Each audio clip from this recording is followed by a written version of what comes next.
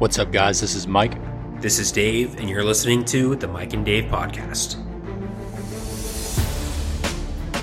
What's up, guys? This is Mike. Welcome to episode 41, the Dirk episode of the Mike and Dave podcast. We apologize for the delay last week. We were out due to illness. Hopefully you catch that like fantasy football-esque reference there. But hey, we're back.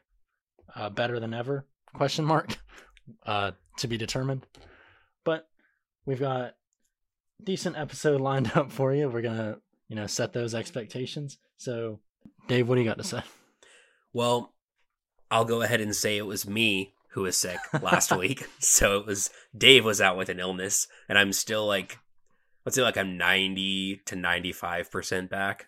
So that's plenty enough to be able to put out this podcast this week. So again, apologies for the delay, but we're back now. So there you go. So it's my turn to do the off the top prompt for this week. And so if y'all have been paying attention to the news, especially in the NFL, you would have seen that Jeff Saturday has been named the new Colts head coach after Frank Reich was fired, despite him never having any college or professional coaching experience.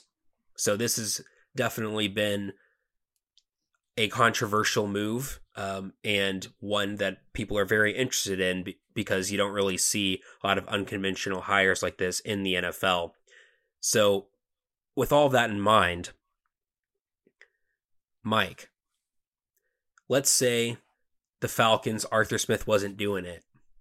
If you had to pick one former Falcons player to coach the Falcons in a very similar situation like Jeff Saturday, who would you choose and why? Oh man. Oh wait. Alex Mack is retired, right? Yep, he retired. There you go. Okay. Just follow the same center trend. Yeah, centers are smart, man. They know the offense. They're the leader of that offensive line. We talk all the time on this podcast about the importance of the front line. They're establishing that physicality up front. And Alex Mack is a smart player. I'm pretty sure we talked about him in our all-time fantasy draft. I think you had picked him for your center. I don't think I did, but still, he's up. We gave him an honorable mention. Yeah. That's right. Anyway, Alex Mack was always a high IQ player. He didn't really get to win a ring because he spent a lot of his career in Cleveland. Sorry. But all of his time in Atlanta, he was incredibly consistent. He knows that element of the field. He knows what it takes to be successful in an area where the Falcons have long struggled. So I imagine his focus would be there first. He could coach our offensive line primarily, but also develop that sense of physicality, that sense of awareness that our team has been lacking. So Alex Mack is going to be my answer, actually. That's a very good one. That's not one that I thought of when I was thinking about this. I was just I wonder who he's going to pick if it's out of left field. I mean, for me, one that I thought of was Warrick Dunn because he's just such a good guy. And, Florida State / Falcons player. You already know I'm a fan. But I'm just kind of surprised he didn't go with Michael Vick, to be honest. That's a joke. That's a joke. Nah, no. Now,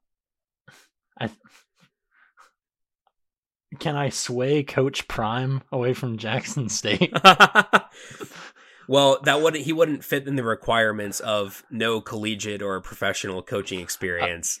Yeah, that's fair. But I mean, I don't really know of any other former Falcons who actually do have that experience other than him. So, I mean, that's not a bad shout either.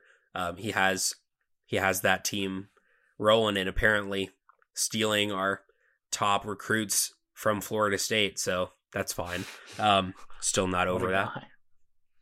But anyways, well, Alex Mack, I think that's a very good answer. And that wraps up this actually short segment of Off the Top. When we come back, we're going to be breaking down the college football playoff rankings that just came out and our reactions to those, so stick around. All right, and we're back, and it's time to talk about the college football rankings as they stand now. They came out just yesterday. We're recording this on Wednesday the 9th. So, obviously, we've got 4 major teams left that are still undefeated. UGA, Ohio State, Michigan, and TCU, who take the top 4 rankings in that order. But I think that's fair enough, right? But Dave, I want to ask you first: what stood out to you about the rankings this week? It's got to be that Florida State came in at number 23 in the rankings. Let's go. So you're saying there's a chance, baby. All right, we're back. I wouldn't go that far, but it was nice to see that Florida State was actually ranked after the absolute beatdown of Miami last Saturday.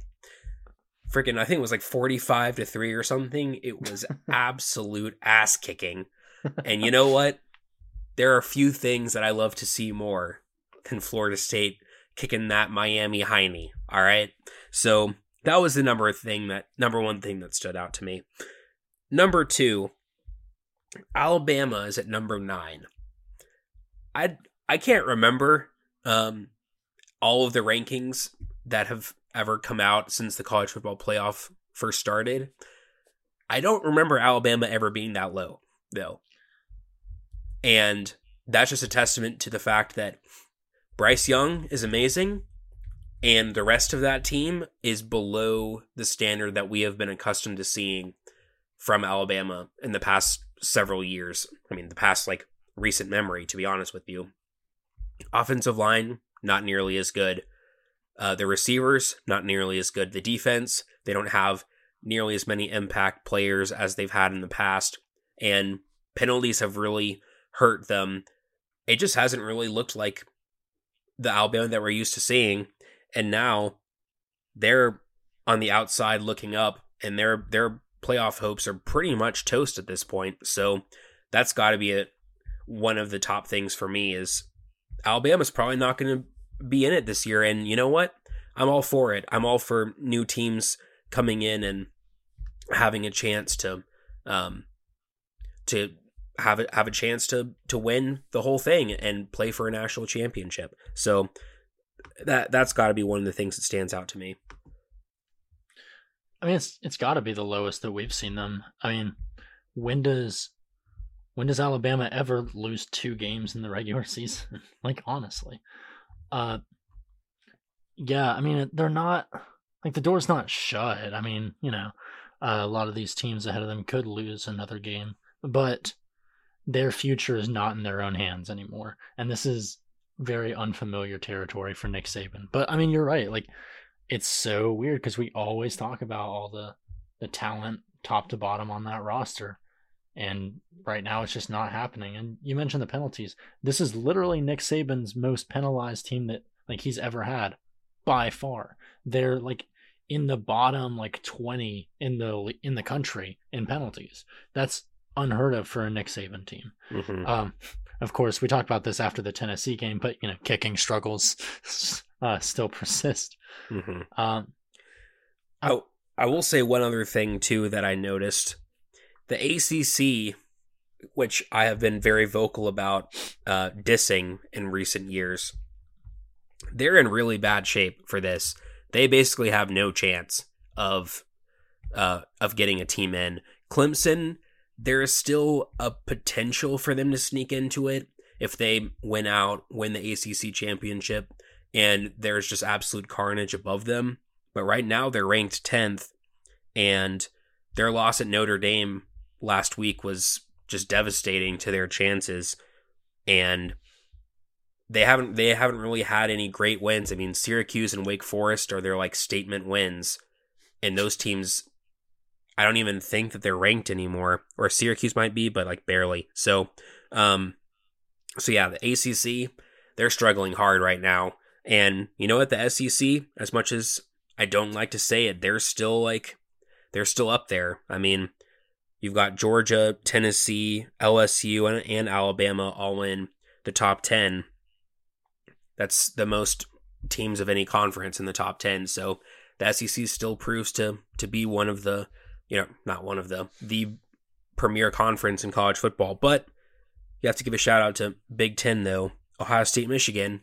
It's going to come down to that one game. How many times have you talked about that, Mike? Like, it really is going to come down to it. And I don't know if either of these teams can, we'll see if there is potential, I guess, if it's a close game for one of them to still sneak in. But right now, I think Tennessee, if they end up winning out, they've got to be the team that maybe sneaks in ahead of them. It's hard to say. I mean, how many times have I talked about it? Literally every time we talk about college football, man. Like, that's what basically, I talk about. Yeah. And I'm sure, even though you just said it, I'll talk about it again in a second.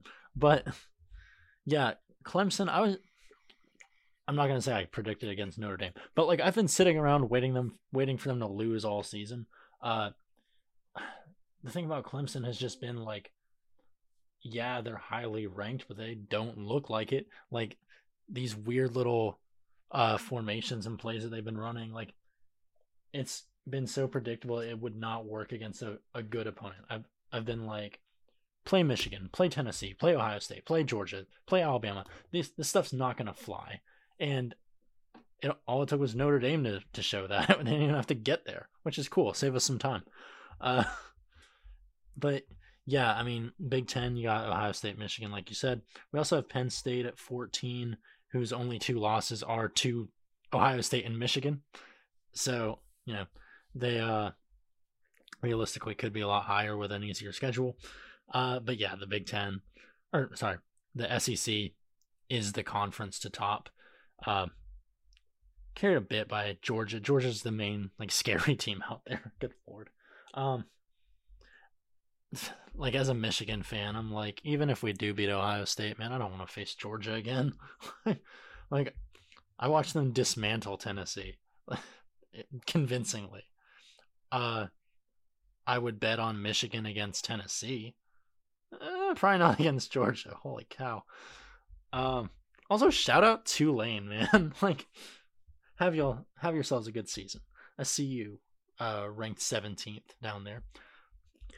Yeah, interesting. Yeah, interestingly enough, right now, if that 12-team, the 12-team playoff was in place for this season, I know it's not coming until a couple years from now, Tulane would actually be playing in that playoff because of the rules there. So they would actually be playing Michigan in the first round games, which is very interesting. So, like you said, shout out to Tulane. And also the Pac-12, they've got 3 one-loss teams in the Pac-12, and I wouldn't be surprised if one of them ends up sneaking their way in. I mean, you got Oregon, who, other than laying an egg against Georgia in the first game, literally because they're ducks, and that's something that they do. I'm smart, all right? I'm back. You know what? I'm not even 90 to 95% back. I'm 100% back after that one. Back with the punnery. Yes, exactly. You know how we do it on this show. Yeah, like I said, Oregon, they laid a duck in that first game. Since then... They laid a duck. Back to 99%. Okay, I got ahead of myself, guys. All right, I'm sorry. Anyways, Oregon, they were trash against Georgia in the first game. Since then, they've been playing really well. Bo Nix, I know we were... you especially were calling him trash after that first game, which he was trash. He has been playing extremely well as of late. He's been able to up his draft stock and really lead that team both in the air, on the ground. He's kind of shown exactly why he made that move to Oregon. And you know what? Got to give him credit. And then you also have USC. Caleb Williams has been amazing for them at quarterback. I think he's only thrown 1 or 2 interceptions all season. He's been crazy. And then you also have UCLA too, who's down there at number 12. All of these teams have the potential to potentially sneak into that that top 4 depending on other results elsewhere. So yeah, the Pac-12 is showing that even though USC and UCLA are leaving, like at least for now, they're showing that they do deserve to be in that Power 5 conference rankings. So of course, we'll see how they fare against some of these other thoroughbred teams when you get into these big bowl games or in the college football playoff games. Yeah, I mean, you mentioned the 12-team format and how Tulane would be in it. I can't wait for that. I'm so sick of this 14. We talk about that all the time, but I'm so sick of this 14 college playoff. It's so stupid. But with the Michigan Ohio State game kind of around the corner, I will say this: Ohio State against Northwestern. They were playing in horrendous conditions, and Ohio State is not built to handle that. They are one of the best, if not the best, passing offenses in college football. They are not as good as I expected them to be on the ground. I'm not saying like Michigan's gonna beat up Ohio State or anything, but like what I am saying is, and this is just a comment on how Michigan and Ohio State are built differently. If Michigan had played Northwestern in those conditions, I would have felt that Michigan would have done a lot better. It would have been, simple, hand the ball off to Blake Corum and Donovan Edwards. We're running, we're playing physical at the front line. Hey, we don't have to worry about pass defense where our corners, who are fairly good, keep getting mossed on because they're small. Literally any team that we play with a receiver over 6'2" is just mossing our guys down the field every game. And I know that Ohio State has Marvin Harrison Jr. Not looking forward to it at all. I'm praying for bad weather.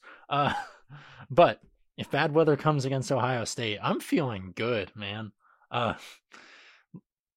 The way I think we can look at the Ohio State versus Michigan thing, since it will be such a big like a big focal point going into who makes the playoffs and who doesn't, aside from the weather, it's just like Michigan seems to be the high floor team there, and Ohio State seems to be the high ceiling there. I think Ohio State has the capacity to be more deadly, but we know what we're going to get from Michigan.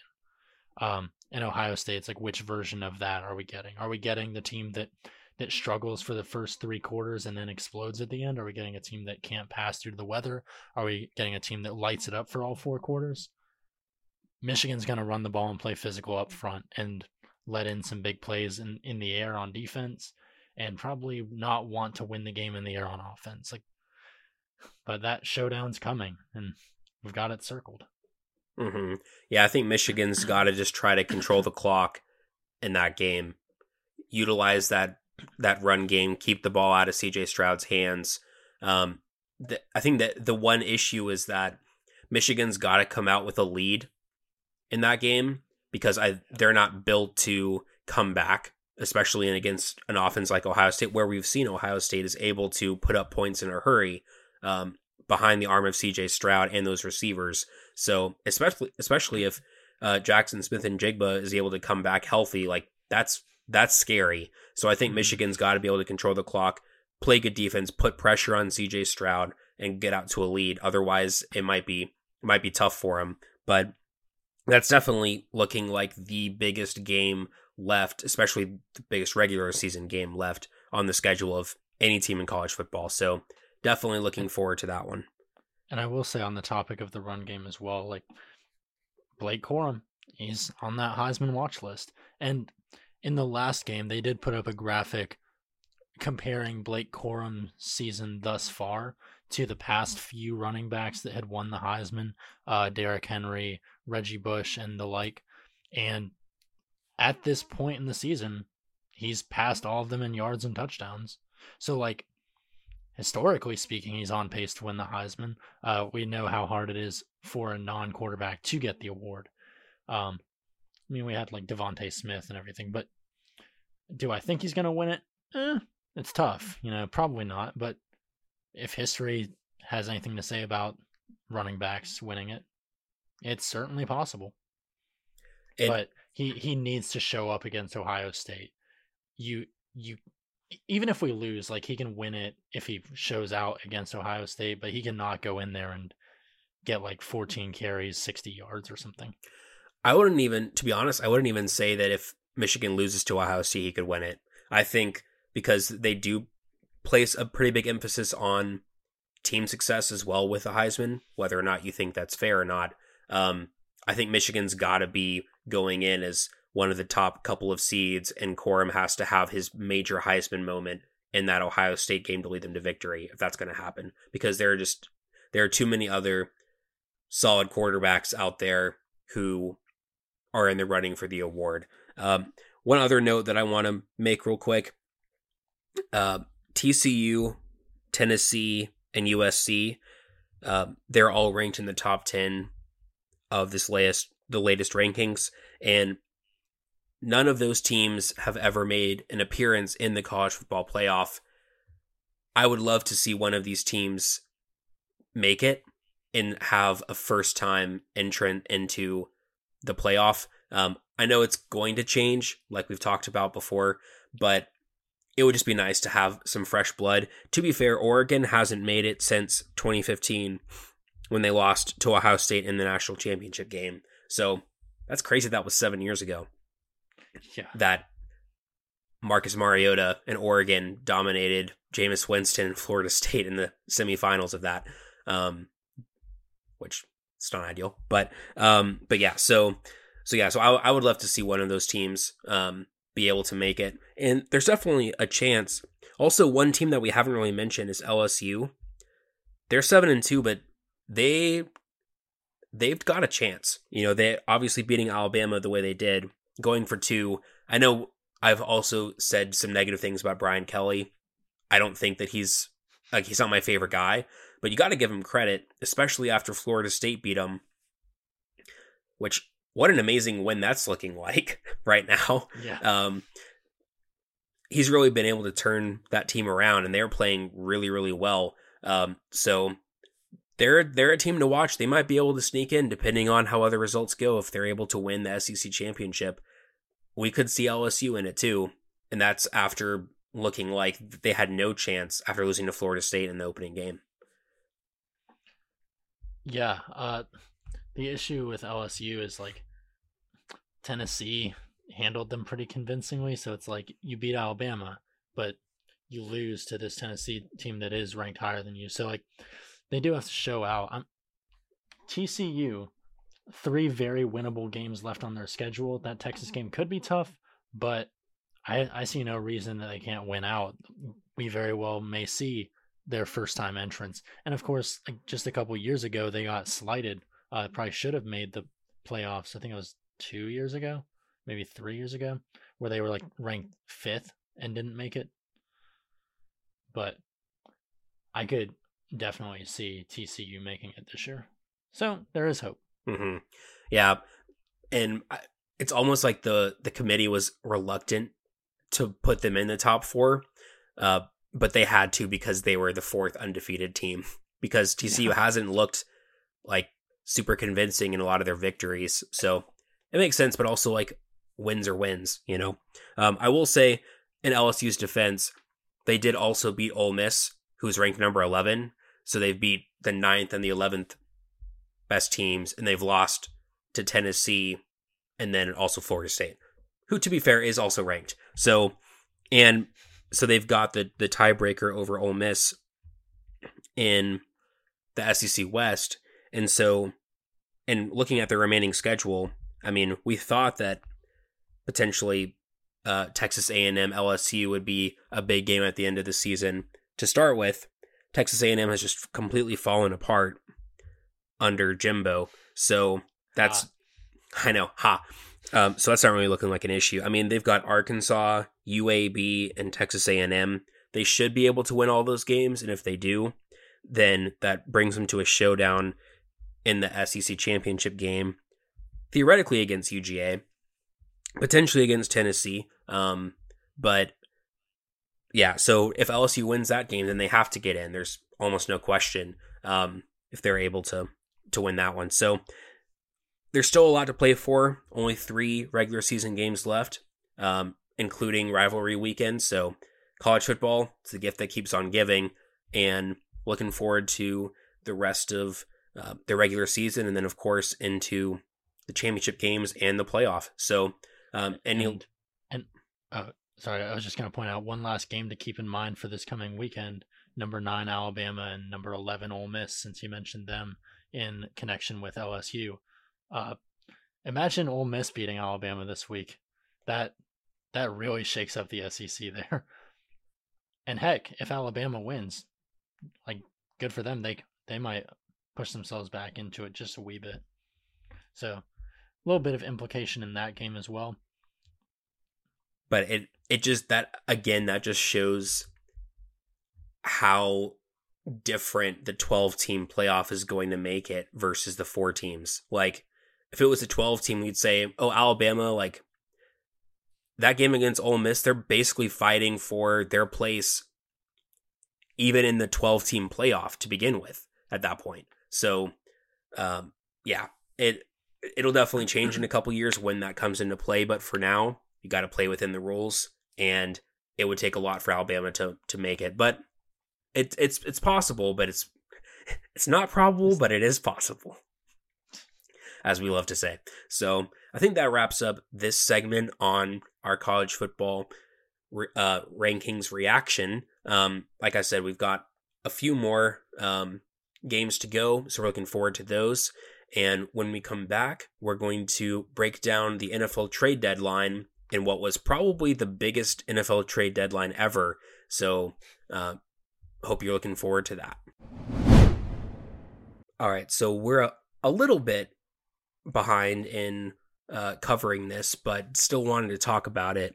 The NFL trade deadline was at this point a couple weeks ago, and I've got to say it has to be the most exciting one that I've seen ever, really, at the NFL. Typically, we see a lot of trades happen in baseball, in basketball, but never really anything in the NFL. And this deadline was different, and I'm all for it. I love the trade deadline, drafts, basically just sports transactions. There's just something about it that just gets me going. So I was very happy to see a lot more action happening this year. Mike, what's the number one trade that stood out to you from this eventful trade deadline? Number one, huh? You and I are going to be on opposite sides of this because you're going to be benefiting and I'm not. But TJ Hawkinson going from Lions to Vikings, that stood out to me. First of all, it's not that often that we see like important players move to division rivals in the NFL. NBA, they don't really care that much about that, so to like, relatively speaking. But NFL, it's usually like a hard pass, but here we go. Also, I mean, like, if you're the Lions, you're rebuilding, and I mean, you don't want to pay Hawkinson when he goes for his extension. That's probably going to cost like 13, 14, 15 million dollars a year. But he's one of the 5, 6-ish best tight ends in the NFL, give or take. He's really young, he's drafted in 2019. This is a guy that they drafted 8th overall, and the return on him is highlighted by a 2nd round pick. So this feels like an L. I mean, I don't know how else to slice it. I mean, when it's the Lions, it's like, even if you had won the trade, you're not going to do anything. You're trash. So, like, how mad can I really be? But, like, that one stings. But if you're the Vikings, who are leading the NFC North and need to increase production at the tight end spot because Irv Smith's out, and I mean, it's not like stealing someone from the Lions really means that much to them. The Lions are 1-6 with Hawkinson. But you get better within your division while a rival gets worse. You address one of your biggest needs. You add a great playmaker to Kirk Cousins, take some defensive energy or attention away from Justin Jefferson. Like, the Vikings just got even more complete, and they're already in great shape on the season. Like, huge move, big L for the Lions, big W for the Vikings. And, like, I think the Lions got a second and a third, but also gave up a fourth and I think a sixth. It was something like that. So like even if you're the Vikings, like yeah, you give up those two picks, but you're getting another decent pick back too. Like, good for y'all, man. Bad for the Lions, but I'm not like the Lions being in subpar in the dealings category doesn't shock me. Mm-hmm. So a couple of things. First off, so Minnesota got TJ Hawkinson, next year's fourth rounder, and then a conditional fourth rounder for the following year. That's what it was. And Detroit got a second rounder next year and a third rounder in 2024. So I think part of it was the Lions not wanting to have to pay Hawkinson. I think like next year would have been the last year of his rookie deal. So that was probably part of it. And knowing that they're not close to contending right now, they probably want to go ahead and try to get draft pick compensation back for him. However, this was one of the ones that was super surprising to me. Like, just kind of came out of left field. We had heard some rumblings about some of these other players that ended up getting moved.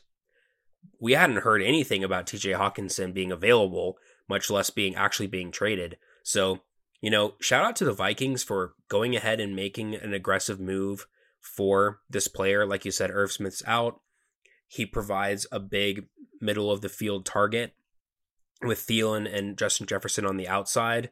It makes a lot of sense. Dalvin Cook's still there at running back. Like, that's a really good bunch of skill position players for Kirk Cousins.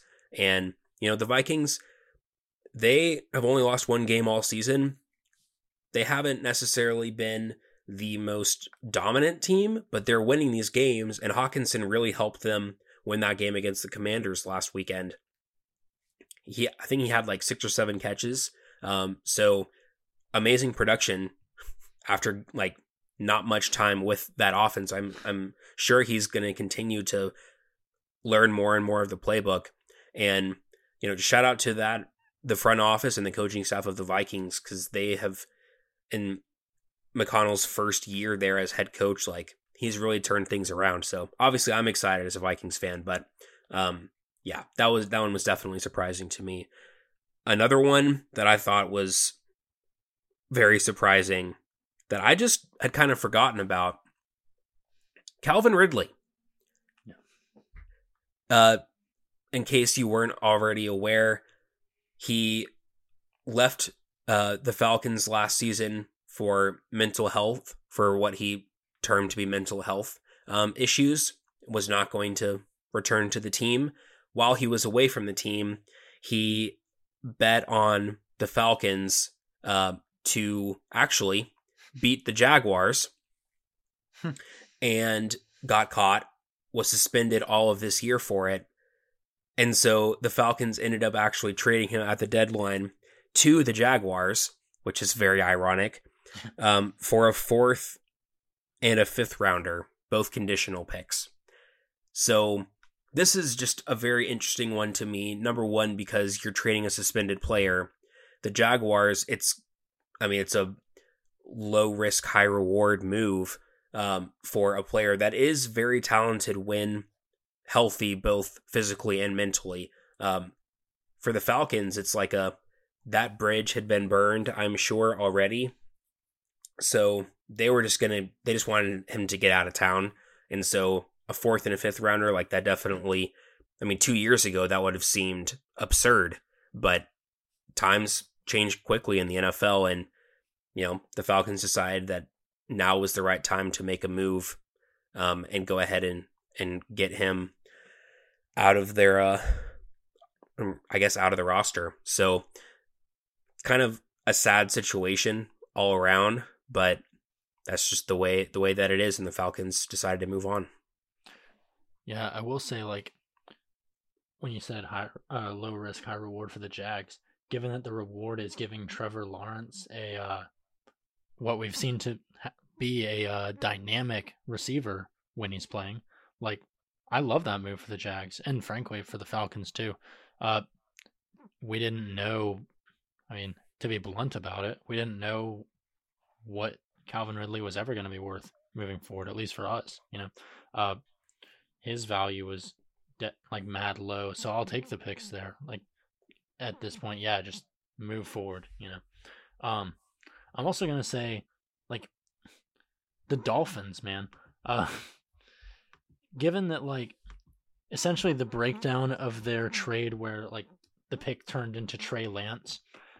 From that, they've turned that into Tyreek Hill, Jalen Waddle, and now Bradley Chubb.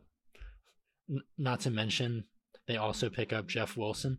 Like, Dolphins making power moves. I like it. Like, look at them. Yeah, and Tua this year has been unbelievable when he's been playing. I mean, he's leading the league in quarterback rating. Tyreek Hill is like by far the best receiver in the league. He has and more showing receiving yards than 8 teams in the NFL. Yeah, like he's showing that he was not a product of the Chiefs system and of Patrick Mahomes, and combining him with Waddle has been a dynamic combination. I believe Hill is number 1 and Waddle's number 5 in terms of receiving yards in the NFL so far this season. 2 receivers in the top 5 on the same team is not something you see very often.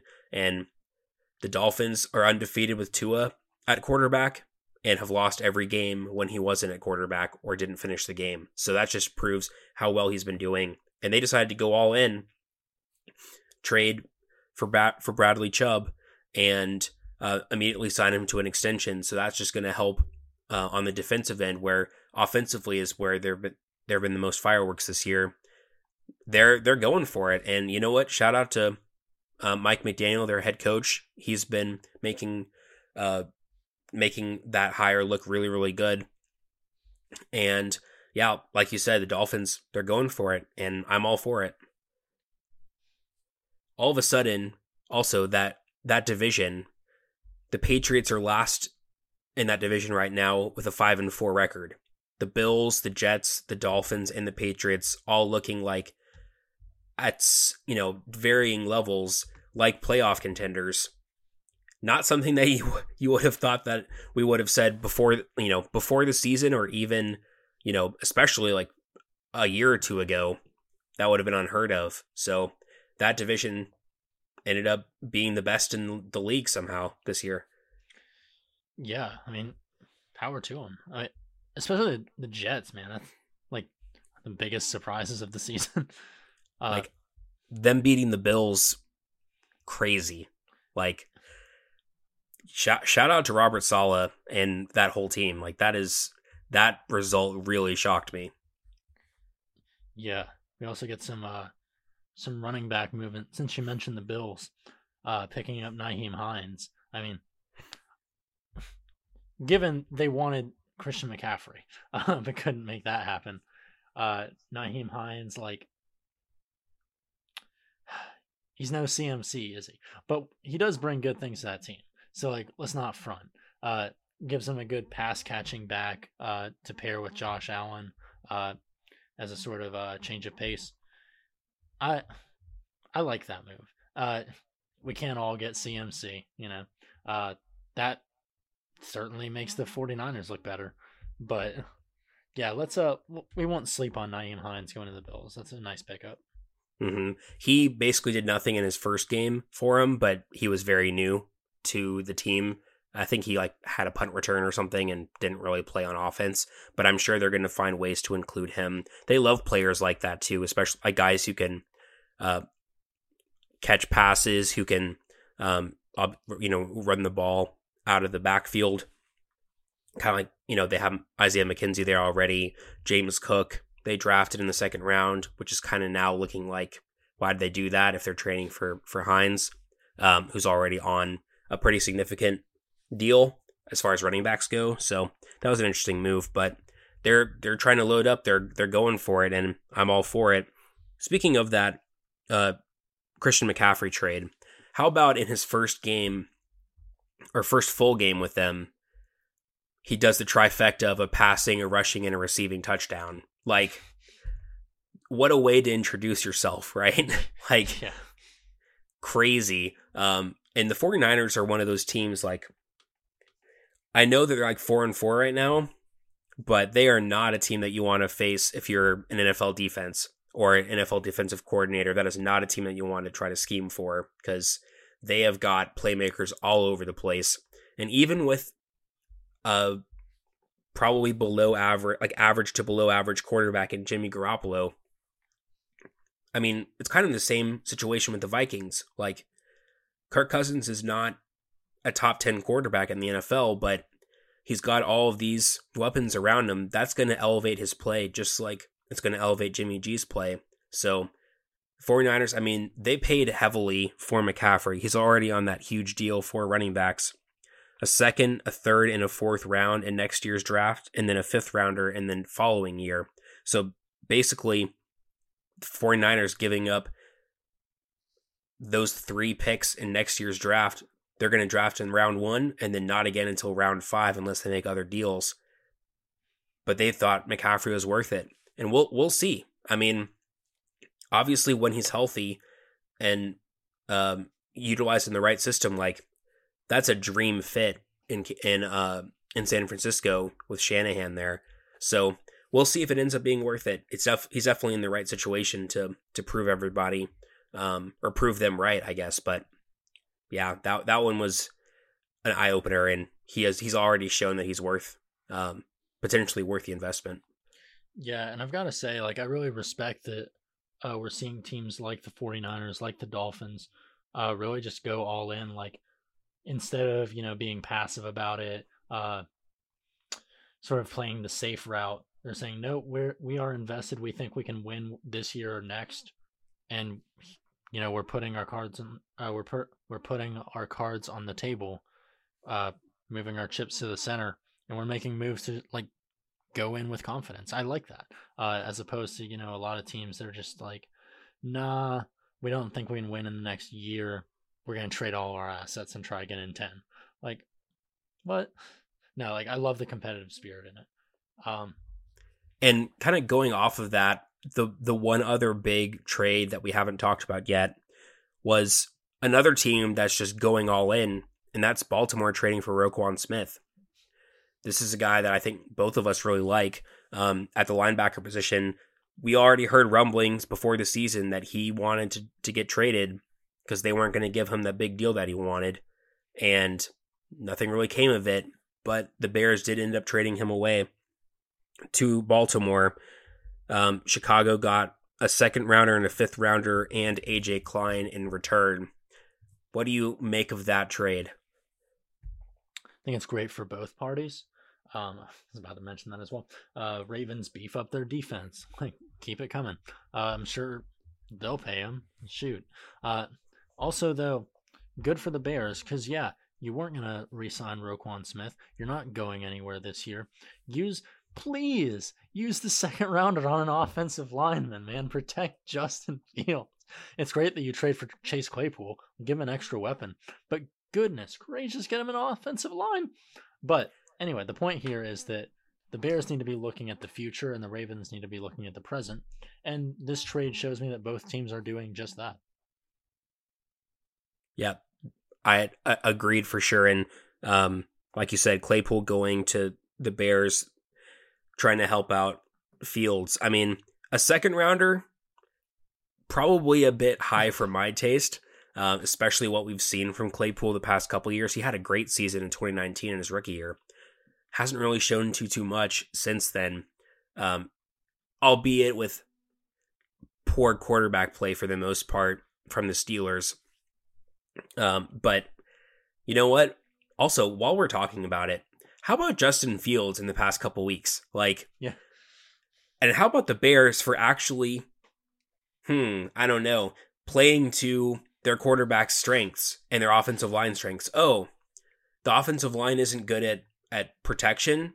oh, Justin Fields isn't great at being a pocket passer. He's mobile.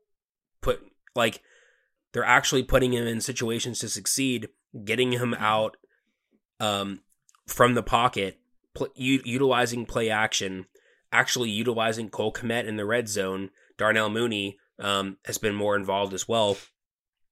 And Justin Fields, finally looking like the quarterback that we thought he might be, because, and how many times do we have to say this, the coaching staff is molding the game plan based upon their best players.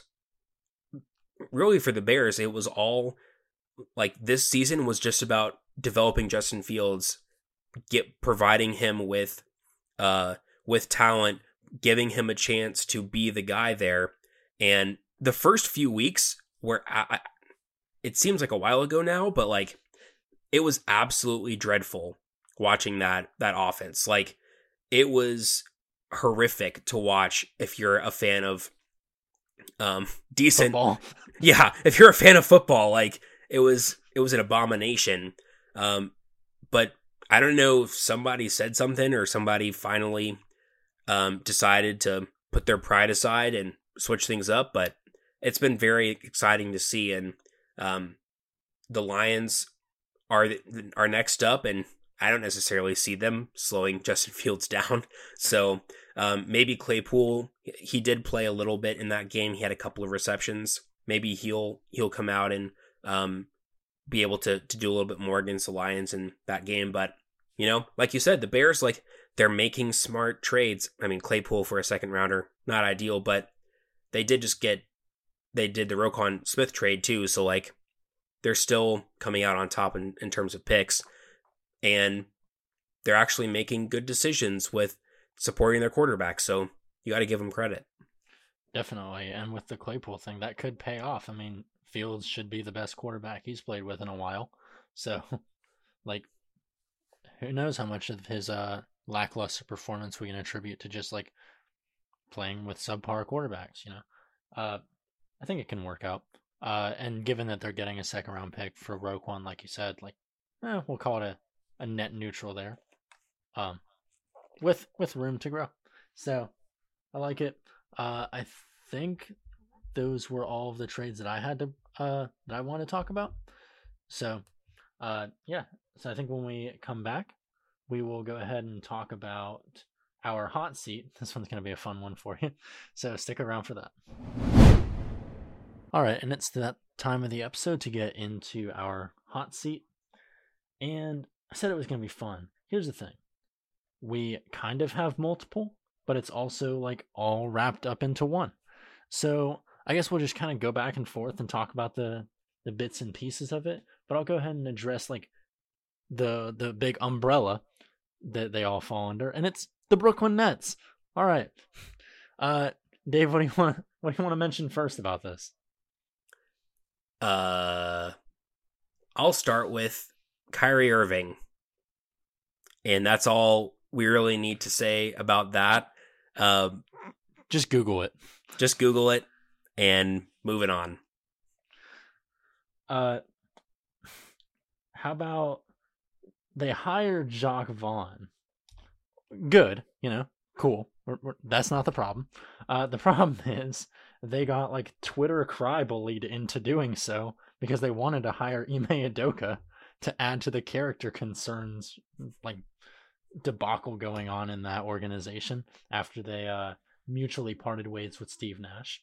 Now, I will say, Steve Nash, my favorite player ever, not the best coach. Definitely the wrong personality for that group.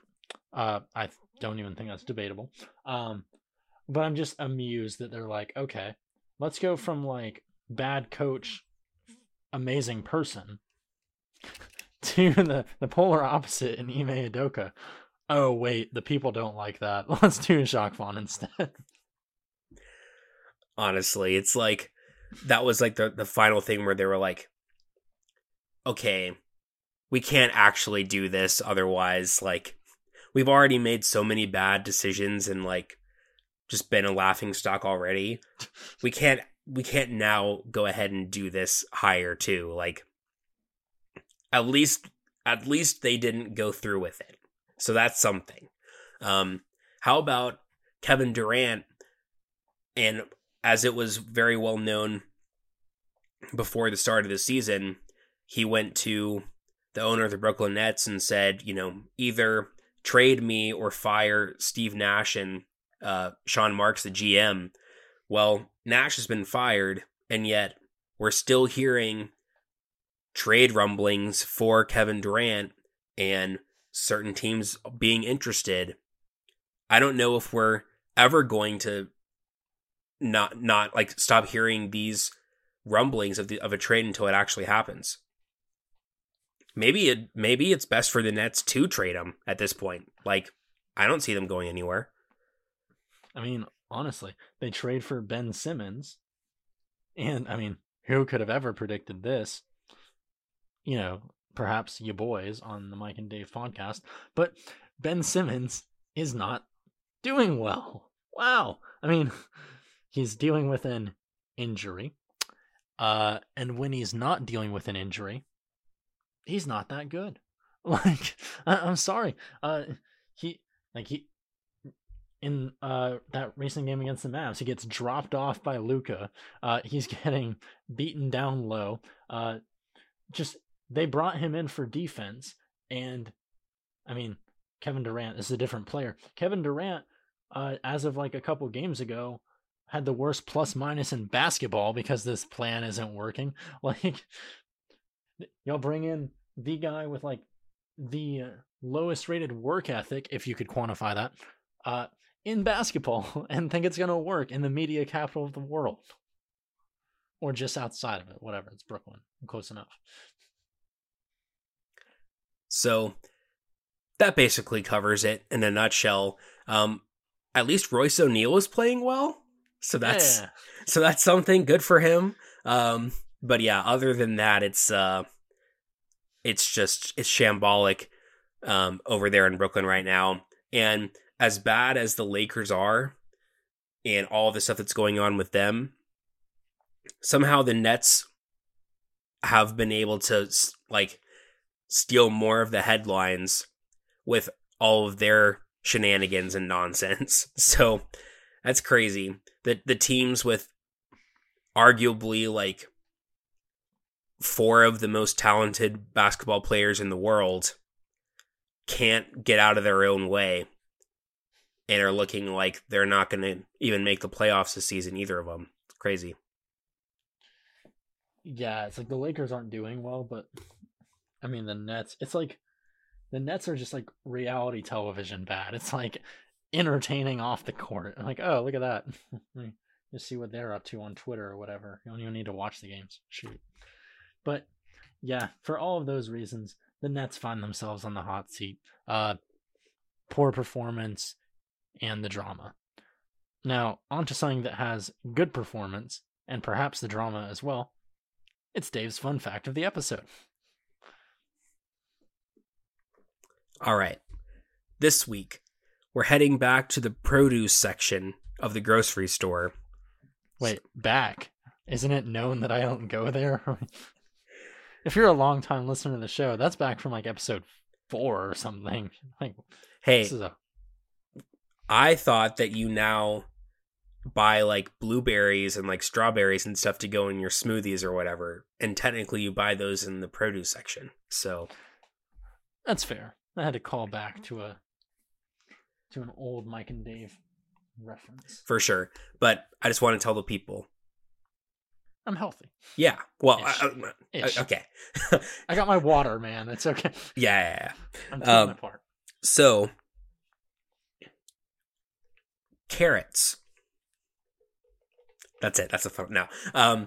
So, obviously, the carrots that are very like widely known and popular and eaten today are orange. Did you know that originally carrots were purple?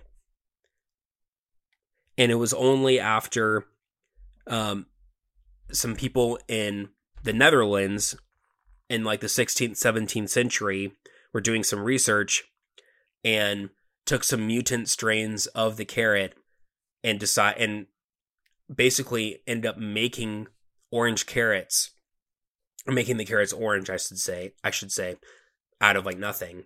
And apparently they taste like a lot sweeter and better than the purple ones, and that ended up just being the case. And so now we have orange carrots instead of purple. That's so random. I know. Like, you know what would make these better? Let's just play around with them for a little bit and see what we can do. I mean, purple carrots do look kind of weird if you see. I was about to say appetizing. Oh, okay. Well, maybe we've found the solution to Mike's lack of a desire of eating vegetables. It's because he hasn't been eating purple carrots, and now he will. So there you go. I think you can still buy them too. Some there are different strains of them where you can buy the purple ones, but hey, adding specific colors makes things better. You got, first of all, just yesterday I made stir fry with not just any pepper, but a red one, and not just any onion, but a green one. You got the purple carrots here, which were not in my stir fry. I was unaware of them, but moving forward, it's an option. Moderately unrelated. Do you remember when we were wee ones? They made butter that was different color. They had blue butter. Was that on your radar? Nope, not on my radar. But I believe you. Yeah, I saw a commercial for it, and we went to Kroger, and I begged my mom to get this blue butter and make corn on the cob so I could use it. I mean, I have learned... It's not quite the same. Yeah, I have learned that the presentation of meals is important, and so having, bright colors and stuff like that does help with that. So I can see where you were going. Yeah. Small Michael, and even with the purple carrots, if you're putting that in a stir fry, all of a sudden that's looking kind of interesting, Right. So it could be an option. Yeah. We're getting culinary here, You think you're coming to the Mike and Dave podcast to learn about sports, but really we're just teaching you how to prepare your next meal, wow the in-laws or whatever, do as you do. Make your stir fry. Exactly. This is what we provide every couple of weeks when we put out new episodes. It's what we do. While you're marinating on that, be sure you're marinating your chicken in a sauce covered, for at least 30 minutes before cooking. We got you. But all of this talk of food is making me a tad hungry, making me think that we should maybe wind down a little bit. Call this bring this show to a close. It's been fun. It's been real, But before we forget, follow us on social media at Mike and Dave Pod, Facebook, Twitter, and Instagram. Also, like us on whatever listening platform you're using. Like, subscribe, 5-star review, the whole yada yada shebang. Yep, what Mike said. We will be back next week as well, because we skipped last week, so we'll go ahead and do back-to-back episodes this week and next, so you can look forward to that, as always, and we appreciate you listening. This has been Mike. This has been Dave, and you've been listening to the Mike and Dave Podcast.